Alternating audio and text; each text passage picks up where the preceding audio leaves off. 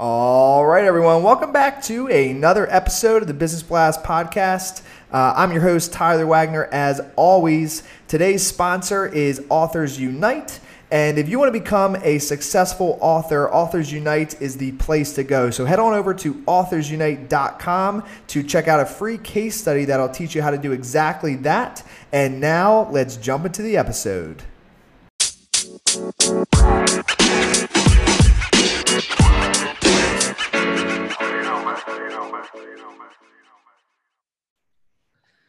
All right, everyone. Welcome back to another episode of the Business Blast podcast. I'm your host, Tyler Wagner. Today, I have Jennifer Ives with us. She is a successful global technology executive with experience driving high-growth startups, launching innovation-focused organizations, and guiding Fortune 500 C-suite executives. She's currently the Senior Vice President of Client Partnerships at Three Pillar Global, named 7 times to the Inc. 5000 list of fastest growing companies in the U.S. And we're building revenue-generating, customer-facing digital products for clients such as PBS, Equinox, Park Mobile, and Carfax is a daily occurrence. So welcome to the show, Jennifer. Hey, thanks so much for having me. I really appreciate it. Of course, grateful to have you here. So we like to get to know you fast. So the first question I got for you is, what is the best story from your life that has an underlying valuable message?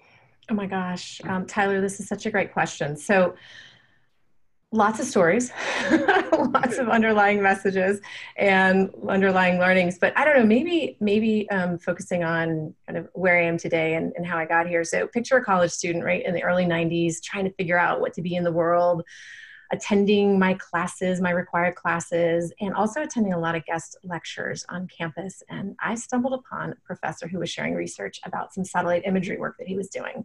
And back then, most people didn't realize the incredible innovations happening in the world of satellites and satellite imagery, and that the marrying of geography and earth science and computer science and data and visual data, right, that those would end up as Google Earth today, right, what we know as Google Earth today, and many amazing platforms, spatially driven platforms that we use and really take for granted today. So fast forward a couple years to someone in her first job as a geospatial engineer. And I was on the tech side of the house. I have a small, fast-growing company in the DC area who kept wanting to go with the products, right? I kept wanting to go with the products that I was helping create. I wanted to go with them to the clients. And I was also someone who was wondering why sometimes the product didn't always match what the client truly needed or wanted, or what their client needed or wanted. And it was there that my CEO at the time identified kind of my curiosity, right, around marrying the product and the need and bringing the two together to create really what is a sum more than their parts. And it was there that I first discovered my love of uncovering business drivers that help shape products, and in my case, digital products, technology products. And oftentimes, not every client can put words to what he or she truly wants. And again, it was there and through kind of that experience that I learned very quickly to ask lots of questions, help identify what painkiller to use for what type of headache, right? I'm someone who talks about headaches quite a bit. So if you have a headache, what painkiller how do you want to treat that headache? You know, did the client really require an ibuprofen or an aspirin? What kind of headache was the client trying to address? And, you know, through the right questions, asking those right questions, understanding technologies involved, that's key to a successful outcome. And I loved applying my tech knowledge with my new love of business, right? New at the time, 20 years ago, and really helping clients solve problems by being curious and asking questions and understanding when to suggest either ibuprofen or aspirin for a headache. And sometimes if you don't have the ibuprofen or the aspirin, it's really good to know that as well, because you can become the trusted advisor very, very easily and very naturally by identifying that and putting them in touch with the organization that can do that for them. It's been, you know, there are probably a couple stories, couple lessons in there. No, that was awesome. I appreciate you gave us the lowdown. I appreciate that. So now I want to know about some like valuable information in your expertise as an industry. So the next one is what is the most valuable piece of information we should know that's within your expertise or industry? Oh, sure. Another great question. Look, always innovate. always innovate your product, zero in on that product market fit, and you must identify what the product is going to be. You've got to test it with an MVP, a minimum viable product, and that's a product with just enough features to satisfy early customers and to provide feedback for future product development needs, right? And this was made famous by Eric Ries of Lean Startup. Get your ideas into the market, and I'll say it again, you'll probably hear me say it a few times through the course of our conversation. Iterate, tweak, find the niche. And if there isn't product market fit there, iterate until you identify solidly where the market is missing a solution, and then be that solution. You want to create interesting, engaging software products in our case, right? In my case, software and technology products, all products though. It's expensive, it's risky, it's hard, and customers and markets are just constantly changing. And if your product isn't easy to use, if it's not engaging, your customers will be gone in a second. And I think something that's really important for folks to keep in mind is that strategy alone can't keep up with all the technical design and business decisions necessary to build software products with impact, right? And here at 3Pillar, we believe that if you give your team the right mindset, and we call it the product mindset. That's how we talk. We've actually just written a book on it, and it's coming out in a couple months. Nice. If you build with a product mindset, they can see the opportunity. You can move quickly. You can create products that customers want to buy and use. And again, that product mindset. So you're helping clients build world-class products. You're combining the best practices from Agile, Lean Startup, right? I've already mentioned that once today, and also design thinking. And it's really a collection of values, and it's something that I talk about quite a bit, and we talk about quite a bit. But really, that collection of values, principles, and practices that help you guide every action decision in building successful products. It helps everyone align on the team, and it also helps those beyond the team think, talk, and execute as a tightly integrated unit, right? So 3 guiding principles. I'll kind of wrap that question up with, build for outcomes, minimize time to value, and excel at change, and iterate. Mm-hmm. And then what is your best piece of overall business advice? So not necessarily industry specific. Oh, sure. Don't get too comfortable, right? Always look for unexpected opportunities. If ever too comfortable, it is time to push yourself harder, push yourself forward, push yourself in a different direction, right? So I'm a geospatial engineer by education. We talked about that. And I ended up in business, and it's business that I love and I'm passionate about. If I had put on blinders early on in my career, I would have missed some amazing opportunities. And oh my goodness, I love where my life has taken me. I mean, every day I get to build upon my background in engineering and my background in business and apply what it takes to succeed. And as a leader, I get to push technology out to people, right? That's what I do. That's what my teams do. Push it out into the world, empower other people, and empower my company to succeed and grow. It's the marrying of the two that drives my curiosity, it drives my passion. So personally and professionally, if you're too comfortable, then you're not growing and learning. Mm-hmm. And the path to progress always involves discomfort. You've got to become comfortable with that feeling. And it's quite literally how you make discoveries. So don't get too comfortable. I agree. I couldn't agree more, especially with like public speaking. When I first started out with it, I was terrified. Yeah. And now I'm like at a point where it's kind of like sick in a way, but I enjoy that feeling of like terrified. Like I take it as excitement instead of nervousness.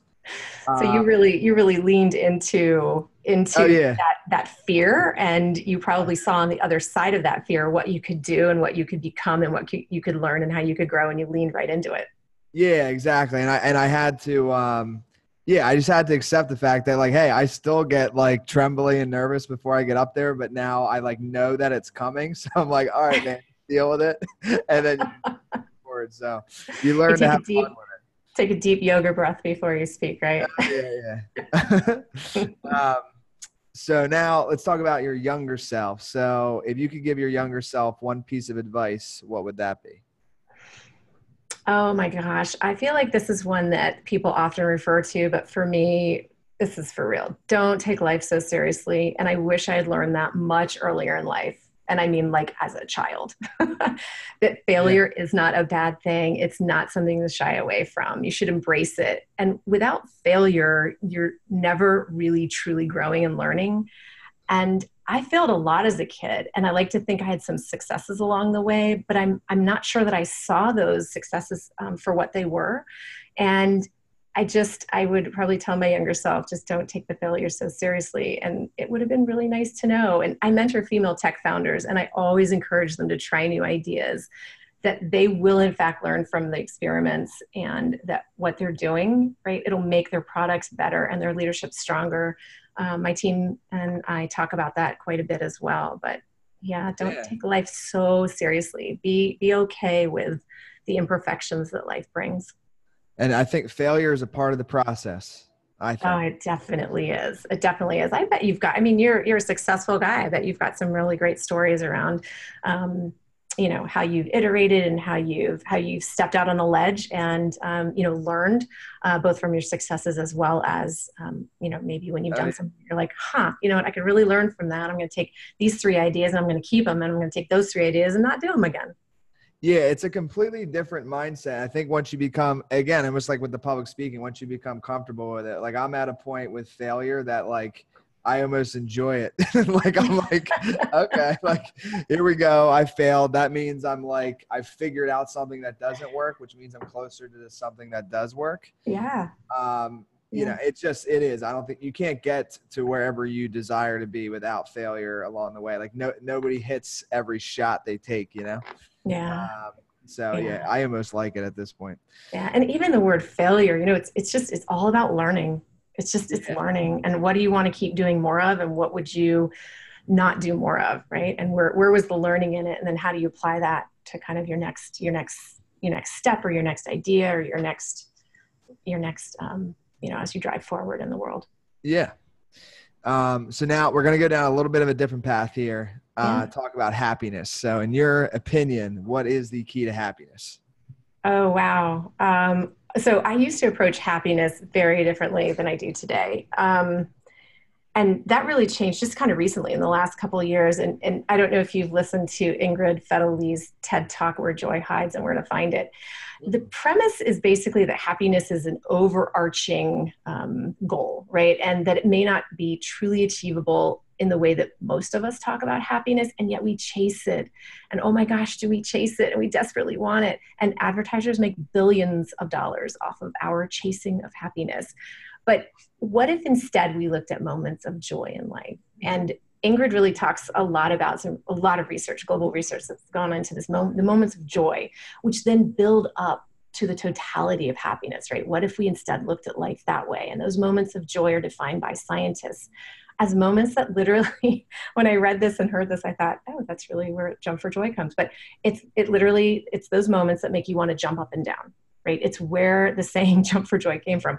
And these moments are everywhere, right? A sunset, a rainbow, a loved one's laughter, like sprinkles on top of an ice cream cone. And the ones that I just shared with you, those are moments of joy that are actually shared universally. So when researchers actually discussed moments of joy with people, those moments of joy that probably resonated with you and probably resonate at least a couple of them right across the board with your listeners and your community, those are all moments that people really bring those moments where it tickles your stomach, it makes you feel really good inside. And in my case, I love those moments of joy. And then I also have this beautiful cherry tree in my front yard. And nice. When we live here in the DC area, and cherry trees are just so beautiful this time of year. And we moved about 10 years ago. And the first thing we did was we bought a new cherry tree, planted it in the front yard because we had one at our old house. And man, when that thing blossoms every spring, my kids make sure I know, and we go look at it, and it's beautiful. And it really brings me joy. Clearly, when my children laugh, when we ride roller coasters together, when we go skiing together, when my team and I create a breakthrough, right? These are all examples of things that bring me real joy. And in the end, it's really about finding those moments of joy that leads to happiness. And again, once I was introduced to seeing the world in a new way and of moving from one moment of joy to the next, I was able to recalibrate my expectations, and I have felt truly liberated personally and professionally ever since. Yeah. Amazing answer. I was actually just in DC a little while ago. Yeah. And I was at I think it's called the Wharf. Yes, sure. Down on the waterfront, right? Yeah. We were there for like a weekend. I forget the hotel, but it was like right at the wharf, and we went down to the seafood market and we got these like shrimp that were like the size of lobster tails. Oh my They goodness, were a moment of joy for sure. Oh yeah, that was my point bringing up. It was a moment of just like, these shrimp taste like lobster. That's some good shrimp right there. Right. Oh man. Oh, so you were here not too long ago. Was Yeah. it like literally in the last 2 weeks? Had things started to green up and you, Oh no. It was not yet? probably like 2, 3 months ago, actually. Oh, okay. Okay. Yeah. So things were still kind of wintry and a little dormant. You got to come back in the spring. Spring and fall are so beautiful here in DC. Yes. Um, so my next one, let's talk about books. I know you got one coming out in a few months. But what is the best book that you have read, and what was the number one thing you learned from it? Yeah. Oh, thank you. And thanks for, just bringing the book back up. So yeah, we will get you a copy of the Product Mindset and certainly talk with you about it. Deal. If you'll have one of us back to talk more about it when it gets published, that'd be wonderful. Sold. Absolutely. So the best book I've read, I'm an avid reader. I actually have dyslexia, and my dyslexia shows up in a little bit of a different way. I can read. It's really hard for me to read to learn. So it's really interesting because I was an avid reader growing up. And so I have books from the time, I was 5 and 6 years old and just read. But when it comes to reading to learn, I really take in information from an audio perspective. And I read, I read it, I write it, I listen to it. But when it comes to books, right, I have a huge kind of history of reading that I would pull from. And I went, I think I will go with something more recently, and probably everything written or spoken by Brene Brown, especially Dare to Lead and Gifts of Imperfection. She reminds us all to be kind to ourselves and embrace our uniqueness. I mentioned the dyslexia piece because that is something that I didn't know for a long time, many years, not until my children actually were struggling with reading. And we all noticed that I had some of the same challenges and also some of the same creative ways of looking at the world. And it's really embracing your own uniqueness. And I'm also a fan of all things Malcolm Gladwell, especially Outliers. I love his podcast series, Revisionist History and Broken Record. And I find that both are filled with just an immense amount of empathy for people and curiosity about the world. And I find that both of those authors kind of capture those two things. And those are qualities that I really respect, I enjoy, I look for personally in people. Both Brene Brown and Malcolm Gladwell, they are authentic, and it shines through in everything they do, everything they share. I think those are kind of a few books that I would recommend. Oh yeah, those are like top two authors. I mean, they're amazing. Exactly. I know. Is it so typical? I mean, maybe typical, but still accurate. Powerful. Yeah. You can't deny. I mean, those are just two fantastic authors. So I don't know if I've really met. Yeah, I don't think I've met anyone that doesn't like. If somebody doesn't like those authors, then maybe we just need to have a conversation about that. Right? Is that a sign? Is that a sign? Like, I don't know about this. And then, what is your favorite quote and why? Oh, gosh, a number. I think I have heard this quote a few times, so I'm not going to. I've heard this quote a few times, and it always makes me think. And I heard it for the first time maybe 10 years ago. What would you attempt to do if you could not fail? And a famous scientist, that was the first time I heard that quote, and she shared that at the beginning of a talk. And again, a few famous people have referred to this quote. I'm a big fan because we've talked a little bit about this already. It's not the failure that holds us back. It's that fear of failure that holds us back. Innovation, advancements, new understandings, man, it's all about trial and error, which boils down to trying new things and often failing and learning, right? Yes. At its core, it's the iteration of experiences and the ability to take those lessons and move forward. So, yeah, I think that quote, it no matter who you are or what line of business you're in or family or where you are in the world, that I just feel like that quote resonates, and it really drops an important question in front of people. What would you attempt to do if you could not fail? And there's the mic drop. Uh, Thank you so much for coming on. The last one I got for you. And I know you mentioned it before and I did too, but you have a book in a few months. And then where else, like, can people find out about the book, about you? Where can they connect with you and your website, stuff like that? Yeah, absolutely. So LinkedIn is brilliant, right? So Jennifer Ives on LinkedIn as well as on Twitter. So at I am Jives, IAMJIVES. And then for information about the book, our website definitely that is 3pillarglobal.com, and three is the number three. Don't spell it out. 3pillarglobal.com. And Tyler, we will absolutely send you information on the book so that you can help us announce it and you can, share some of the product mindset with your community. And again, happy to come back on and talk about it, and also have our founder come back on and talk about it as well. This has been so much fun. Thank you. Yes, of course. Thank you again for coming on. Yeah, thanks so much.